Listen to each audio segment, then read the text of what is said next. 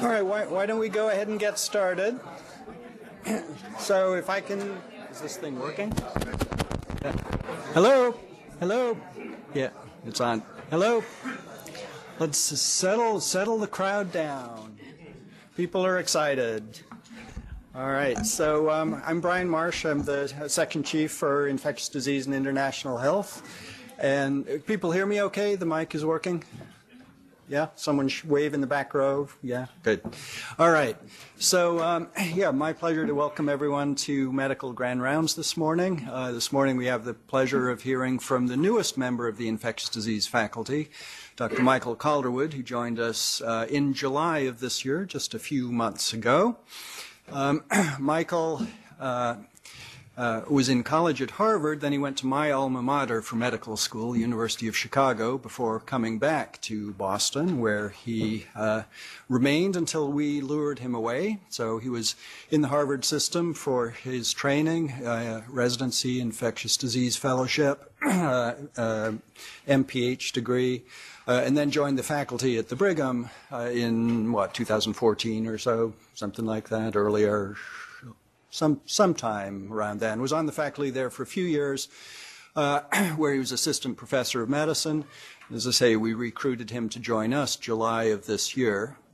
And Michael joins us with two roles primarily. One is as an infectious disease clinician, where he has already demonstrated his skills, and then also as our second hospital epidemiologist. His main academic and clinical interests revolve around hospital epidemiology, infection prevention, and antimicrobial stewardship, all of which he was very engaged with and active when at the Brigham, both at the Brigham and on the national scene. And so he joins us, as I say, as our second hospital epidemiologist, working with Dr. Antonia Altamare, who is in her last day with us, sitting in the front row here, before taking a little bit of time off to have her second child.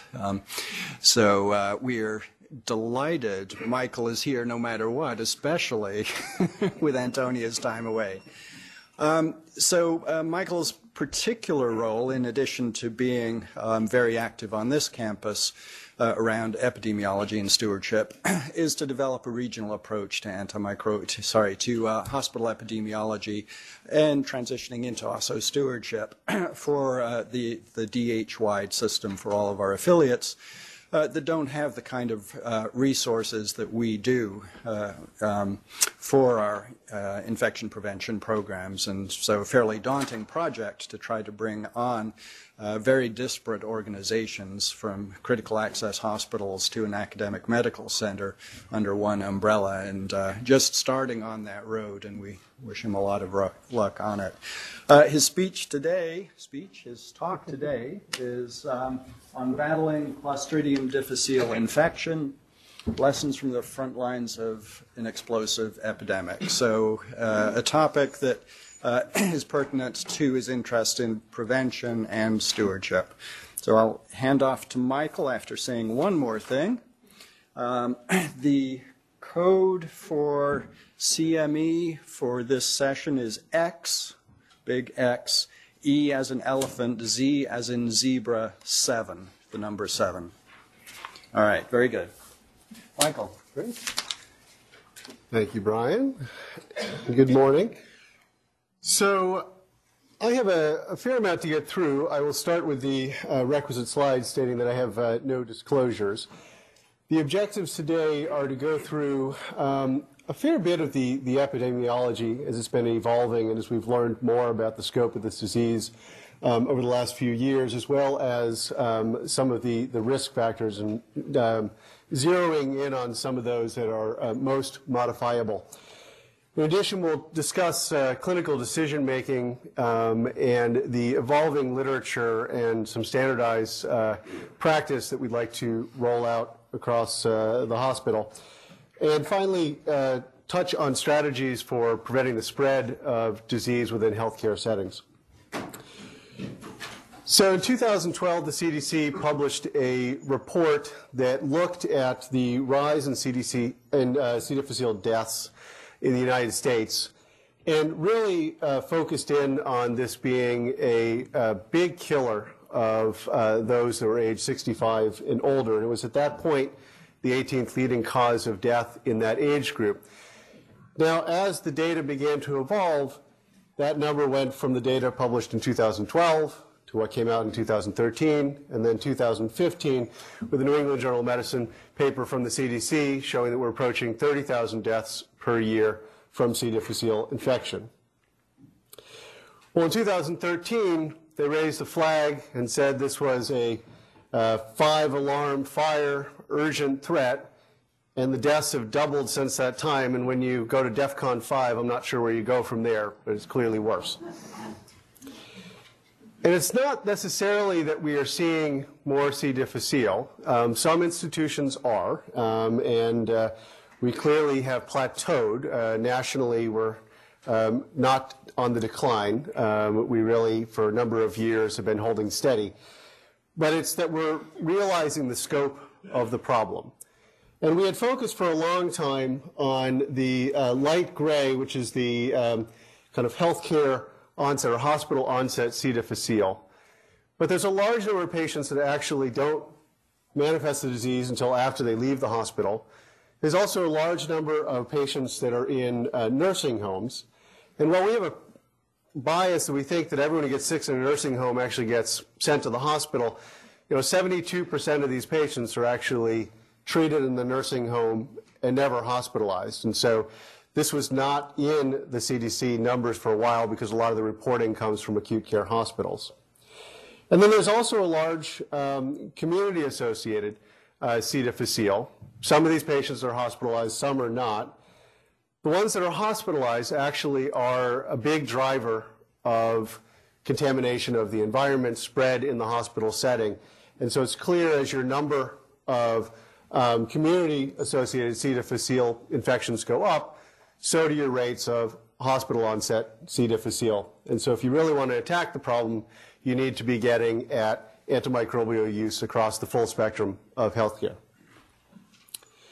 It right now is listed as enemy number 1 on the CDC list. It is the most commonly reported pathogen. It has risen above reported cases of Staph aureus. It's higher than Klebsiella. It's higher than E. coli. Costs about $4.8 billion, and that's just taking acute care hospital costs into account. Does not account for community costs, for nursing home costs. And well, the relapse rate is about 18% of those cases. Those 18% cost about 58% of that $4.8 billion. And so if you look within a year of the first recurrence, patients on average are retested 4.4 more times, receive 2.5 more treatment courses, 84% require hospitalization, and 6% require colectomy. And not included in this is the increasing number that are now going for fecal transplantation. So a number of risk factors. I will zero in on 2 of them. The major modifiable risk factors we think about are antimicrobial exposure and exposure to healthcare or the environment. Obviously, we know about advanced age, and I showed some of the data about kind of the increasing death rates in those that are 65 and older. Underlying illnesses is somewhat vague and meant to be, but comorbidities, immunosuppression. There has been a link to tube feeds, and then really an increasing literature on a link to PPIs, and I think that question mark is getting to the point where it can be removed. And so there really there's been an explosion in the amount of PPIs that have been used in this country. Some of them quite appropriately, but some that just get left on indefinitely, and this is a clear risk factor, and we'll talk about why that might be. If you go back to the 1990s, there was a lot of emphasis on exposure to antibiotics within kind of 14 days. Really, the more recent data looks at a 3-month window. And within 3 months of receiving antibiotics, your risk of C. difficile is about 7 to 10-fold higher than the general population. And if we look at the antibiotics that are commonly associated, we oftentimes hear about clindamycin, but really just as risky as clindamycin are the cephalosporins and the fluoroquinolones that we use quite a lot in the hospital setting. And I've recently actually brought carbapenems over to this list because there was a really nice paper in the Lancet ID that just came out this month that really put the nail in the coffin on that one and linked in carbapenems. For a long time we had insufficient data, but they're just as risky as any of these others. Now, the cephalosporins and the fluoroquinolones we'll come back to, because when we think about efforts to reduce C. difficile, most of the literature is focused on reductions in those two antibiotics, and so I'll come back to that. But it's not just which antibiotics, it's the number of antibiotics as well. And so you can see here that as patients get on one antibiotic, two antibiotics, three or more antibiotics, you see an escalating rate of C. difficile. And so this comes back to the discussion of, do you really need that second gram-negative agent? Is that fluoroquinolone, that levofloxacin, really buying you anything? And you want to think about the pros and cons in that decision-making. But the other thing that's come out is that ward-based prescribing practices are a driver of C. difficile. And what we know is that there's a higher risk of C. difficile if a patient is on a ward that has C. difficile. So, even if that patient's not receiving antibiotics, being on a ward where another patient has C. difficile.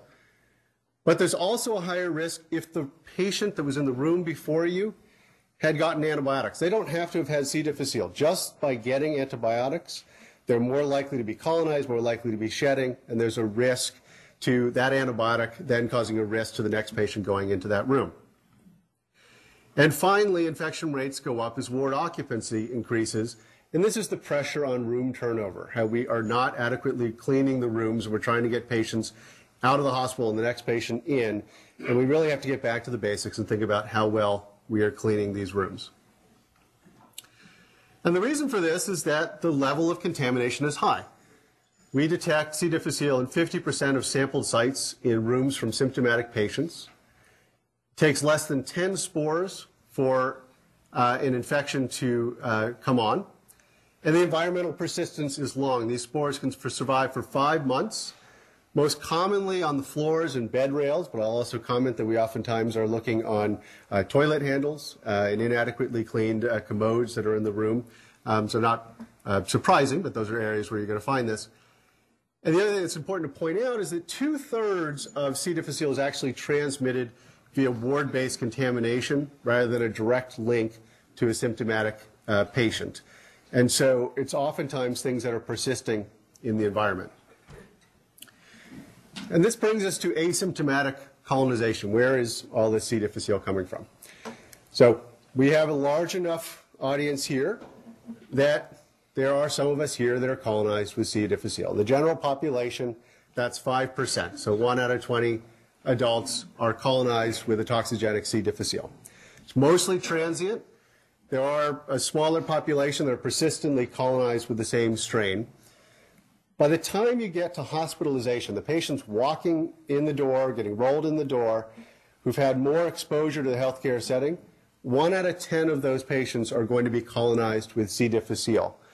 And if you look in studies mostly in critical care settings, that number can get up to about 20% during hospitalization. Most of these are asymptomatic. But this will come back when we're talking about PCR testing. What are we really detecting? Because we need to be cognizant of this high rate of colonization. The other thing I'll highlight is that, yes, prolonged hospitalization is a risk factor, but you see that 60% of the cases actually acquired C. difficile in their first 2 weeks of admission. And so even, 1 week admission, 2 week admission, these patients are getting C. difficile. We have to be thinking about it from the get-go. So that brings me to clinical decision-making. And if you think about clinical decision-making, the first thing you want to think about is pathogenesis. So patient first is ingesting a spore, may be transmitted on the hands of a healthcare worker. It may be picked up from the environment, that bed rail, those curtains in the room. It then germinates into a vegetative form after passing through the stomach, and that's actually where the PPI comes in. And it's thought that if you have higher rates of acidity in the stomach, that actually is going to lower the rate of passage into the distal GI tract And when you're on a PPI, that's not happening. Most people do fine with that. So all of us are being exposed to C. diff. The issue is when you've disrupted the microbiome because of antibiotics that you're taking, and C. difficile is resistant to most of those antibiotics. And so it is what is going to replace your normal microbiome. And then when it begins to proliferate, you have the production of toxins that lead to colonic damage. And the point that's raised here is really that the toxins lead to TNF-alpha, to increase pro-inflammatory interleukins, and this leads to vascular permeability. And that vascular permeability leads to the breakthrough and release of neutrophils and macrophages and the formation of a pseudomembrane. The reason I mention that is actually that vascular permeability is critical when we think about the therapeutic choices. So I just want to keep that picture in your mind, because it's going to come into the fecal concentrations of the drugs and why we're going to make some recommendations that we do. So you think a patient has C. diff, you want to test them. Historically, the gold standard has been a toxigenic stool culture. Now the problem with this, it's a great test, but it's labor intensive, requires special equipment, special training, and it takes 48 to 96 hours to return a result. So this fell out of favor. And we went with the enzyme immunoassay. This is the toxin test that you get back as positive or negative. It's rapid, simple, used for many years. The concern was that there was a variety of sensitivities reported in the literature. Most are actually now erring towards the higher end of that range, but because of that low sensitivity of 66%, there was this feeling that you had to send 2, 3 C. diff tests before you could really say this was or was not C. diff. So that led to the PCR, and the PCR has a better sensitivity. It is rapid. The problem with it is it can lead to false positive results. And what you're detecting is the presence of a gene for the production of toxin. It's not actually saying that there's any toxin production going on. And again, if you have 10% of patients coming in the door that are colonized with C. diff, you have to be thoughtful about whether or not the patient you're sending this test on actually have symptomatic disease. Now, we do a two-step testing. The first is to get an antigen and a toxin. If both those are positive, this is C. difficile infection. If you have a discordance, which is usually antigen positive and toxin negative, then the PCR is the arbiter in that debate. If both those tests are negative, you get a toxin and a PCR that is negative, the negative predictive value of that is 99%. You do not need to be retesting. You can trust these results. Now, the positive predictive value depends on the presence of clinical symptoms. If you're not sending this on a patient that has a pretest probability that's high for C. diff, the positive predictive value is going to be fairly low. So that comes to our new testing policy. Many of you know this. It went live in August of this year. We're looking for patients that have 3 or more loose or watery stools within a 24-hour period with some clinical symptomatology suggestive of C. difficile infection. That's actually the IDSA definition of C. difficile. It's actually backed by some data. If you look at people that use the gold standard, so toxigenic stool culture, looking at hospital onset C. difficile cases, the median number of bowel movements in a 24-hour period was 5. The interquartile range was 4 to 7. Can you have hospital onset C. difficile with less than 3 stools? Yes. And if you have a high enough clinical suspicion, we will test it. But you do see here that you really have to have a lot of stool for this to be high on your radar. We also know that 29 to 39% of patients tested for C. difficile in national studies have not had clinically significant diarrhea, and it's thought to actually be an underestimate. We don't have good documentation in the charts of stool consistency. But in fact, one hospital found that they had reported 15% of their cases that had been tested inappropriate. And the reason this is important is that we now publicly report this data. And so patients can go and look at your hospital and say, oh, I don't want to go there. The C. diff rate is really high. But it actually also has a financial impact. It rolls up into a quality metric, and this determines what the hospital is paid. And so we want to be thoughtful about what we're reporting. Is that really the harm we're causing patients, or are we over-testing? So let's look at some of our data. We looked in the last year at the patients that had a PCR positive result, toxin negative result. Majority did not have 3+ stools. Many had received laxatives in the prior 24 hours. Most did not have fever, and over 50% actually didn't have leukocytosis. And so this is being reviewed now, and so you may be getting calls about testing in the setting of laxative use. Nurses are being asked to document the stool consistency in a better manner. And right now, we are not performing testing on patients that have received laxatives in the past 48 hours. We are not repeating if you've had a negative test in the past 7 days, or if you've had a positive test in the past 14 days. There's always the ability to override this decision. It just requires a clinical discussion. Now, the reason that we don't test for cure is that asymptomatic shedding of spores can persist for out to 6 weeks. And so the facility that calls and says they want a test of cure, the answer is no. Our testing uses a 2-step algorithm with a PCR. We know that that has a high likelihood of being positive, and we're going to go based on clinical symptomatology. Now, the alternative diagnostic is the smell test. My favorite is the beagle. A trained beagle has a very good nose, sensitivity and specificity. What does unfortunately not have a good nose, and I don't mean to pick on nurses here because there's another study which used physicians as well, it smells like C. diff. No. It actually, unfortunately, is a 50-50 if someone tells you that it smells like C. diff. That's not a reason to send a test. So let's get to treatment. So treatment for a long time has focused on metronidazole for mild and moderate disease and reserving vancomycin for more severe cases. I'm going to make an argument that in hospitalized patients, we need to be evolving towards vancomycin for all. I'm going to show why that is. So the recommendation for vancomycin in severe disease is based on really one randomized controlled trial. And you see here that there definitely is a benefit and cure in vancomycin versus metronidazole. Now, if you look at the mild disease, well, it didn't meet clinical significance. You definitely did have more cure in the vancomycin group. And that's actually consistent with 2 prior randomized control trials that were in the pre-NAP1 era, where vancomycin was always found to have higher rates of cure, but the numbers were never powered to reach significance. The other thing is that the 2007 RCT only looked for clinical cure out to 21 days. And so I'm going to talk about the relapse rates and the higher relapse rates with metronidazole. In addition, all 3 of these RCTs had less than 50 patients per arm. And you would actually need to have more than 160 per arm if you were really trying to power to look for this difference.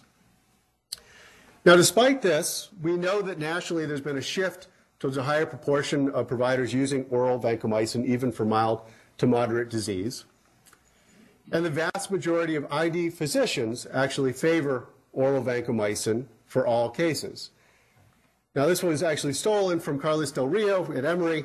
He says vancomycin is what he would give his mother. Metronidazole is what he'd give his mother-in-law. For my wife, if she's in the audience, I would give your mother vancomycin. So, I do agree that there was no significant difference in terms of refractory disease, death, or length of stay in looking at metronidazole versus vancomycin. But oral vancomycin is more cost-effective due to a higher recurrence and readmission risk when using oral metronidazole, even in cases of mild to moderate disease.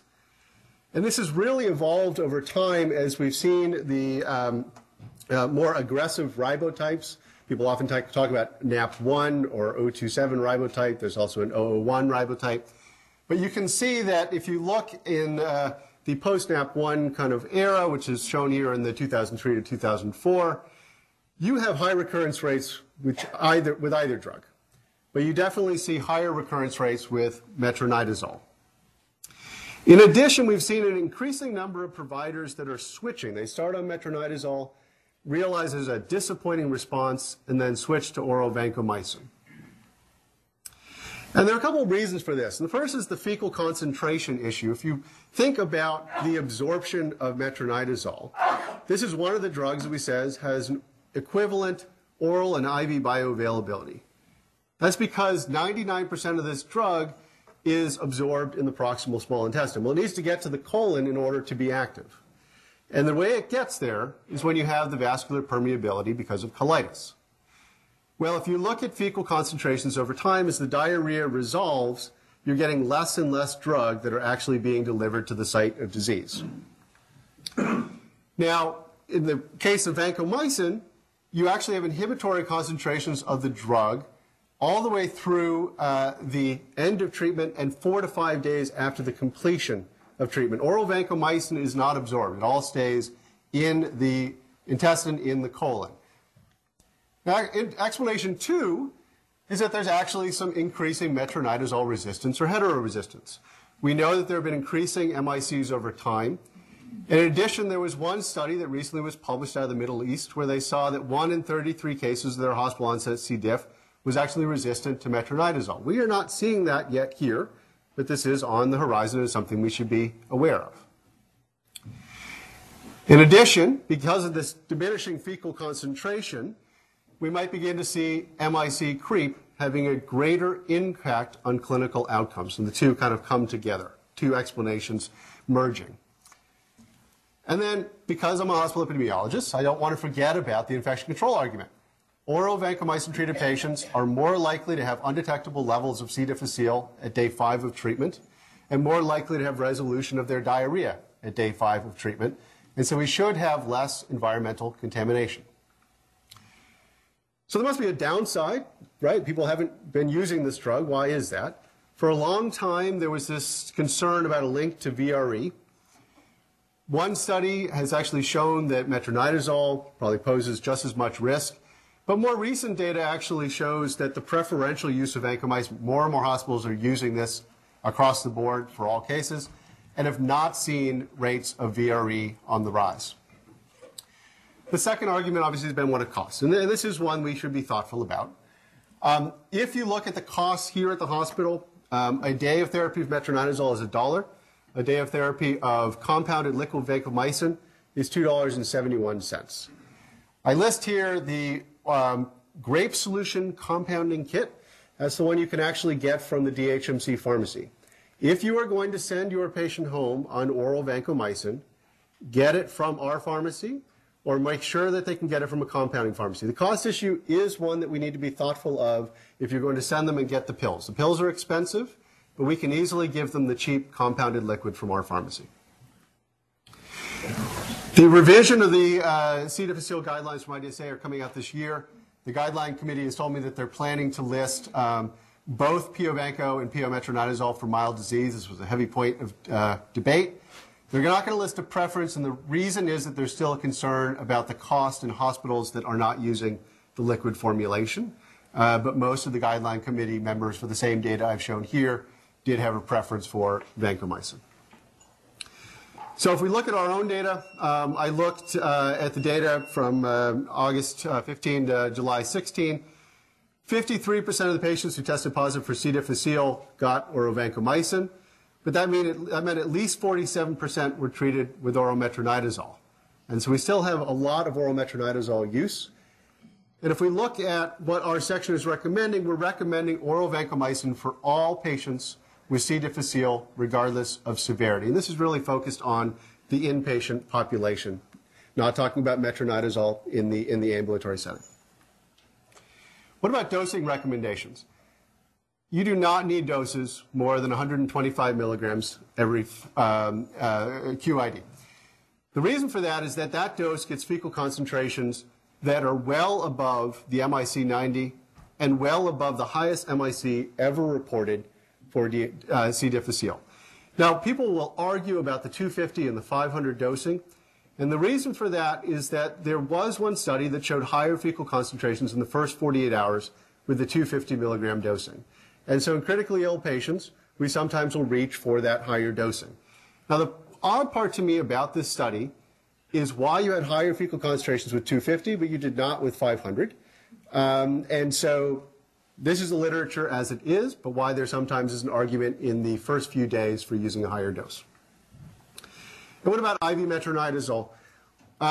This is the study that really led to that. The addition of IV metronidazole to oral vanco was associated with significant improved mortality in critically ill patients. A lot of this is thought to be drug delivery in patients that have severe disease where you have ileus. You don't have the oral vancomycin getting to the site of infection. That's the reason we use rectally infused vancomycin at times, and the IV metronidazole, because of the vascular leakage, is getting to that site. So that's the reason for the IV metronidazole. There is some data, though, that the combined therapy of vanco and metronidazole actually leads to worse disruption of the microbiome. So we should not be using this across the board. This is really for severe disease. There are some good guidelines on when to consider surgical intervention. We typically are looking at the point of 48 to 72 hours of appropriate therapy where the patient remains with kind of significant symptoms that would be consistent with sepsis. And the problem is a lot of these patients at that point are not good operative candidates. And so this is a discussion that needs to be had with our surgical colleagues about the pros and cons of intervention. There have been a number of recent looks at alternatives to this. I'll come to fecal transplant in a minute. For a while, people were favoring a loop ileostomy approach with flushing of the toxin from the proximal end of the colon. That was basically seemed to fall out of favor with a recent randomized controlled trial. But we're looking for better kind of operative interventions. There are some indications for emergent surgery. Obviously, patients with peritonitis, perforation, toxic megacolon. We're not waiting the 48 to 72 hours in these cases. These are significant cases. There's limited experience here at this hospital. It has been done a couple of times. Other hospitals have published their data, 2 publications worth reviewing there from 2015, about the use of fecal microbiota transplantation. I have seen it used successfully in 2 of my patients. It oftentimes requires sequential colonoscopy, and so you get to the sigmoid colon on the first pass, you wait 3 to 5 days, go, and you probably get to the transverse colon, and you may have to do a third one where you get all the way to the ascending colon. But in cases where these are very sick patients, this saves surgery and actually has been shown to save colectomy. So it's worth thinking about this as kind of the future of practice. And then finally, in non-surgical candidates, there is increasing literature about the success when you add tigecycline. That is something I have not done, but I have a number of colleagues that have done. And so something that ID can have in their pocket. This is something that you wouldn't be doing on your own. What about fidaxomicin and fecal transplant outside of the severe patient? So fidaxomicin, I will admit, I'm not a huge fan of. The fidaxomicin study in the New England Journal, here does show that you have lower recurrence rates. This is why it's been argued. If you focus in on the table from the New England Journal paper, really the lower recurrence was in the non-NAP1 strains. And where we're seeing the higher recurrence is in the NAP1 strains, and fidaxomicin doesn't have a benefit over vancomycin in that group. In addition, it's extremely expensive. And a cost analysis actually showed that fidaxomicin would have to be priced at less than $150 to be cost effective, and currently it's estimated to cost about $44 million per quality adjusted life year, and that's based on a cost of a course that's over $3,000. So I have used this in a couple of cases, and I have to admit, in my small sample size, have not found it to be very successful. However, fecal transplant is something where I have drunk the Kool-Aid, and I think that this is really successful. These rates of 80 to 90% success are what's been seen nationally. They're similar to what's been seen here. Dr. Levy has done about 100 fecal transplants here. The success rate at DH is estimated to be about 80%. His recommendations or guidelines are the patient needs to have completed at least 2 courses of vancomycin, 1 as a taper. And again, the GI service will consider in inpatient on individual case-by-case discussions. What about prophylactic therapy to prevent recurrent C. difficile? The 2010 guidelines said that the evidence was unclear, was unknown, whether this reduces infection. If you were going to do it, they recommended oral vancomycin for the same reasons we've discussed, that you don't get therapeutic levels of metronidazole in patients that don't have active colitis. But now we have a study that's published this fall that actually begins to give us some evidence here. And so this was looking at patients that had a prior history of C. diff, giving them oral vancomycin. They used 125 BID and 250 BID while they were on systemic antibiotics, most getting 7 days beyond the completion of systemic antibiotics, and compared these to patients not getting that prophylaxis. And you see here that the rate of recurrence in the prophylaxis group is significantly lower, with an odds ratio of 0.12. You see a p-value that's very significant. And so our section is actually now recommending that patients that have a history of C. diff in the prior 90 days that are readmitted and started on necessary high-risk antibiotics. Now, obviously, you have to think, is the antibiotic necessary or not? But if it is, that these patients should be getting 125 PO/BID of vancomycin for the time period they're on systemic antibiotics and out to 7 days beyond the use of those antibiotics. And so that is a change and something we want to make people aware of. And you may be getting calls because we're reviewing these cases and making these recommendations on patients in the hospital. So what about prevention? There are a lot of things that we can do to prevent C. difficile. The first is to ask, does the patient need antibiotics? And so we have to be thoughtful about which antibiotics we're using. Do they need 1 antibiotic, 2 antibiotics, 3 antibiotics? And hopefully I've shown you the data that more does carry a higher risk. The other issue is that patients that have recurrent disease, and particularly those that have undergone a fecal transplant, are often now being asked to carry a card.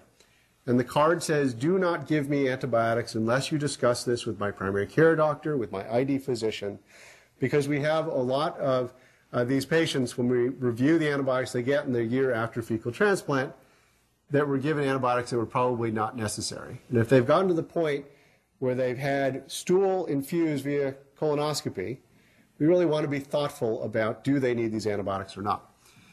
The second is one about testing. Are we testing the appropriate patients? Who are we isolating? Are we putting patients on precautions as soon as we think that the patient has the disease? This is the risk to the roommate. This is being thoughtful about how we're washing our hands. This is the environmental transmission.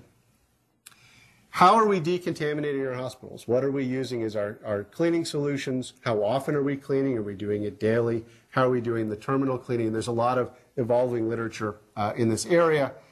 And then the last is kind of alerts that are put in. And you've seen some BPAs that are put into EDH. But we also get alerts on the infection prevention side, making us aware of these patients, making us aware of patients that have had a recent history of C. diff that are readmitted and that are antibiotic. We actually have a risk index that we use to review these cases and be thoughtful about how we might help the care teams in thinking about best practice. So a lot of studies. I'm just showing a couple here, but there have been a multitude of studies showing a link between reductions in high-risk antibiotics such as fluoroquinolones, third-generation cephalosporins, and clindamycins, and reductions in C. difficile infection. And it's estimated that a 30% reduction in broad-spectrum antibiotics would result in a 26% reduction in C. difficile infections. This year, at this hospital, we are targeting a 15% reduction in C. difficile compared to last year's numbers. And so a big part of this is going to be stewardship.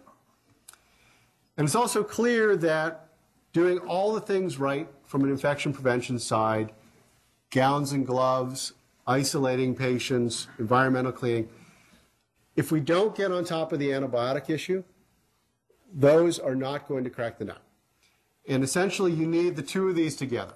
You need frontline providers being thoughtful about the antibiotics that are being used, along with the best things you can possibly put in place for infection prevention to really make a difference. And here that green is the antibiotic optimization intervention. So they started just focusing on infection prevention, and it wasn't until they paired that with antibiotic optimization that they really saw a decline in the C. difficile rates. In addition, really nice work that just was published actually shows that if you can reduce what are called the 4C antibiotics, and this is a European study, which is why it's 4C. They use more Cipro than levofloxacin, and their amoxicillin clavulanate actually starts with the clavulanate first. That's a C, clindamycin and cephalosporins. Similar ones to what you think. If you reduce those antibiotics, you actually see a lower local prevalence of the high-risk ribotypes. These are the 027 and the 001. These are the ones that are causing the more severe disease in hospital settings and spilling over into the community. What about contact precautions? What is the evidence? Why do you need to wear gowns and gloves? So we recommend that as soon as you suspect C. difficile, you put the patient in a single room. There are some hospitals that don't have that ability, so they cohort. And that you wear gowns and gloves in order to enter the room. We know that the implementation of a glove policy is associated with an 81% decline in C. difficile infection rates. And the relative risk of C. diff after exposure to a roommate who has C. difficile is 70% higher. And so this is the reason to quickly get these patients separated, have that diarrhea that's contaminating the environment moved into a private room. It's a risk to the patient that's in the room with that patient, and it really focuses us on the importance of glove precautions. Now, what about the soap and water debate?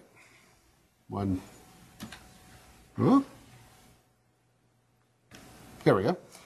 Okay. Soap and water has been associated with a greater log reduction in spore counts. So this is the debate that happens every year at our national conferences. Do we wash our hands with alcohol-based hand rubs? Do we use soap and water? Yes, soap and water is better.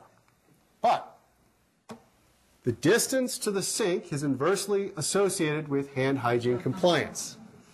In addition to that, you need to wash your hands with soap and water for 30 to 60 seconds to remove the spores. How many of you wash your hands for 30 to 60 seconds? Maybe we should, but it's not being done. And so this is the argument that just do something. And if you're going to use the alcohol-based hand rub, that's fine. When you can get to a sink, use the soap and water. There's also this data, and if you take a glass half full look at this data, you'll say that a hospital that introduced alcohol-based hand rub did not see an increase in their C. difficile infection rates. Now, the glass half empty is that they didn't see a decline either. They saw a decline in MRSA and VRE. So they potentially could do better if they were getting everyone to wash with soap and water. But they did not see an increase. And so this has been used as an argument to say, again, do something, and alcohol-based hand rub is the something. Wear gloves. If you do not wear gloves and you come out of the room, spores can be found on the hands of 24% of healthcare workers. 30% of those spores are then shared with your colleagues when you're meeting them in the hall and shaking hands, and with your patients when you walk into the room and say, hello, I'm Dr. So-and-so. Now, the other thing is to wash your hands. For each 10% improvement in hand hygiene compliance, estimated that the hospital onset C. difficile rate is reduced by 14%. Again, we are targeting this year a 15% reduction. Our current rate of hand hygiene at the hospital is 80%. If we increase that to 90%, we would get close to that 15% reduction. We would prevent 10 cases of hospital onset C. difficile. These are patients that came to our hospital with something else that ended up getting C. difficile well here. Many of them get very sick, some of them in the ICU, some of them end up with their colon removed. These are preventable events. And so 10 doesn't seem like a big number, but if you're that patient, that's a huge impact on your life. And the final thing I'll mention is to hold off on discontinuing precautions. There is actually data for this. People say, well, the patient's better, they don't need to be on precautions. And yes, I understand. People don't like putting on the gowns and gloves. It's an impact on the patient's quality because they can't come out of the room. The reason that we recommend this is actually that at the end of treatment, there's a rebound. And this is showing the ability to detect on culture C. difficile in the stool, the skin, in the environment around the patient 1 to 2 weeks after treatment, 3 to 4 weeks after treatment. And you don't get down to where you were at the end of treatment until 5 to 6 weeks after treatment. These are asymptomatic. They don't have recurrent diarrhea, but they are shedding spores into the environment, and this is the reason for continuing contact precautions. Now, if you have a patient that's hospitalized for more than a month, we can re-engage in that discussion, but we can definitely prevent the spread of C. difficile in the healthcare environment if we are continuing the contact precautions all the way through till the end of hospitalization. So that's actually my last slide. I'm happy to take any questions that you might have. Thank you.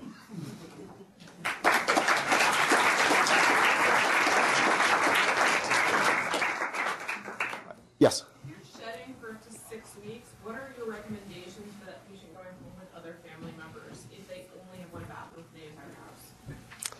So, this is often discussed about the risk of transmission to others in the setting of asymptomatic colonization without diarrhea versus with diarrhea. And so the first thought is there diarrhea resolved? The second issue is, are members of the household at home immunocompromised or otherwise more susceptible to C. difficile? And that clearly is a higher risk. If you are at home with other healthy adults and everyone is washing their hands with soap and water and you don't have actually kind of visible stool in the environment, the risk is fairly low. I emphasize hand hygiene. If there are members at home with immunocompromise, then we do have to engage in a discussion on the risks and thinking about what we can do to kind of reduce those risks. There's not a lot you can do other than hand washing at home, but we are more cognizant and keep a close eye on it. Yep. We have a nice natural experiment in the hospital. We have private and semi-private rooms, and not only shared at the same time asymptomatic patients, but it's hard to do a terminal cleaning of that room because there's always, somebody in there. So, do we have any data to show that the risk is higher if you're in the semi-private versus private room at this hospital? It's a great question. I have not seen any published literature on that. The hospital of the future is actually moving towards all private rooms. This obviously is an economic discussion, but the biologic plausibility is that there's clearly lower risk if everyone's in a private room, but I don't know published literature on that. Yeah, it'd be fascinating. That's a big patient dissatisfied at this hospital, being in a semi-private room. But the cost to convert to completely private is huge. Yes. But if we can make cases that we're going to keep patients safer and save money, then that offsets some of the costs. So I would implore you to, in the future, take a look at that. No, it's a great point, so thank you. I mean, the other thing is we do see an increase in C. difficile onset in the hospital in certain wards. We will go to daily bleach cleaning, and we can do that even when patients are in the room. So we can address some of that, but that's a great question. Yep. What about in the nursing home setting? For how long do you continue precautions after treatment is completed? So, this is, each nursing home has their own policies, which is often why they want that test of cure, and the argument that we say this is not, we don't test for cure because, unfortunately, we're using a PCR assay. It's not telling you of active shedding of toxin-positive disease. The issue is that many of our affiliates that have long-term care settings actually have gone to continuing the contact precautions when a patient with C. difficile is transferred to their facility. That's not the case across the board. This goes well beyond C. difficile. There are nursing homes in Greater Chicago where 30% of the patients there are colonized with CRE. And so there's a lot of sharing of pathogens in these settings, and unfortunately, not a lot of private rooms. So I can't argue for one way or the other. We are looking at some of the policies, and I'll say our affiliates are going to continuing the precautions at least out to that 4-week point. Yep. So I have a two-part thing for you, Michael. Great talk. First, though, they both have to do with sort of fecal microbiome. Mm-hmm. So the first is you said that you had drunk the Kool-Aid about fecal transplantation. I just want to urge you to never use that phrasing again. The second is people oftentimes will recommend to patients given antibiotic various interventions meant to try to reduce the likelihood of C. diff, kefir, and other things. What do you think? Are we drinking the Kool-Aid on that one? So, I think that, we had discussed the data on this in conference. There is, outside of patients that have kind of impaired intestinal mucosa, and so if we think about our IBD patients, some of our patients with graft versus host disease, there's probably little harm in its use for preventive. It's not clear there's much benefit, and there's a lot of mixed data. I will say in a lot of patients that are having issues with diarrhea, non-C. difficile diarrhea on antibiotics, I have recommended probiotics. The reason for not doing it if you have impaired intestinal mucosa is we have seen cases of lactobacillus endocarditis where you have translocation of the actual probiotic. And so you have to be careful of that if you've got somewhere where you've got the potential for that translocation. So the answer for prevention is probably little harm outside the patients I've just mentioned, not clear that there's benefit, and we can't make a recommendation across the board on it. And as far as other things I won't mention, I didn't show the picture of the fecal cloud, which is what you have to think about when you walk into the patient's room. So, yes? Is there any information on toilet flushing, aerosolizing, and toilet design to reduce that? Keeping the lid down, for instance, kind of thing? There's a lovely slow motion video that you can find online. It's pretty disturbing, actually. Yes, the lid should be down. And hospitals don't always have lids. Yes, it's well aware. Worth finding the video, though. Yeah. Michael, speaking of IBD patients, you showed a nice slide on the pathogenesis, and I think of C. diff as being perhaps more than any other pathogen drives TNF in a big way. Mm-hmm. And so our guidelines in the GI societies for IBD patients have been to leave people, if they were previously on anti-TNFs, on their medications and treat them, not to stop them. And that's been my practice. And in fact, there have been some theory thrown out there that perhaps TNF blockers might even be beneficial in C. diff, whereas we get pretty worried about prednisone use and other immune suppressants. I'm just wondering, in your experience with this, because I don't think there are a lot of data to help guide us. What do you think that thinking is right, or do you get concerned about that? What's your thought? So, I think actually it's a great point, and I think that the formation of the pseudomembrane and the level of colitis and vascular permeability is definitely driven by TNF alpha and other interleukins. I don't know of data. I'd actually be interested to. We should probably see if you have enough for a case series, but it's kind of an interesting thought. Yep. Thanks for an excellent talk. I had two related questions about the outpatient side. If somebody has a recurrence or a first infection as an outpatient, you were pretty specific about recommending vancomycin as your drug of choice, talking about inpatient infections. You didn't mention whether you believe that's the way to go for outpatients. And the second part of that is when somebody is discharged from the hospital or is an outpatient, you mentioned about the economic advantages of the compounded liquid formulation. What pharmacy do you use? Are you talking about our outpatient pharmacy or our inpatient? So it's sorry, that's a good point. It's the outpatient pharmacy here within the hospital that can make that. And so if you're an ambulatory practice, you can get that same compounded oral vancomycin for your patients. The answer is I would use oral vanco for everyone. I just know that we've had trouble with what pharmacies people can go to, and if we're making the argument and they can only get the pill, it may be that we start metronidazole because the cost of the pill is expensive. Yep. Yep. Any last questions from people? All right, well, great. Thank you very much. Thank you.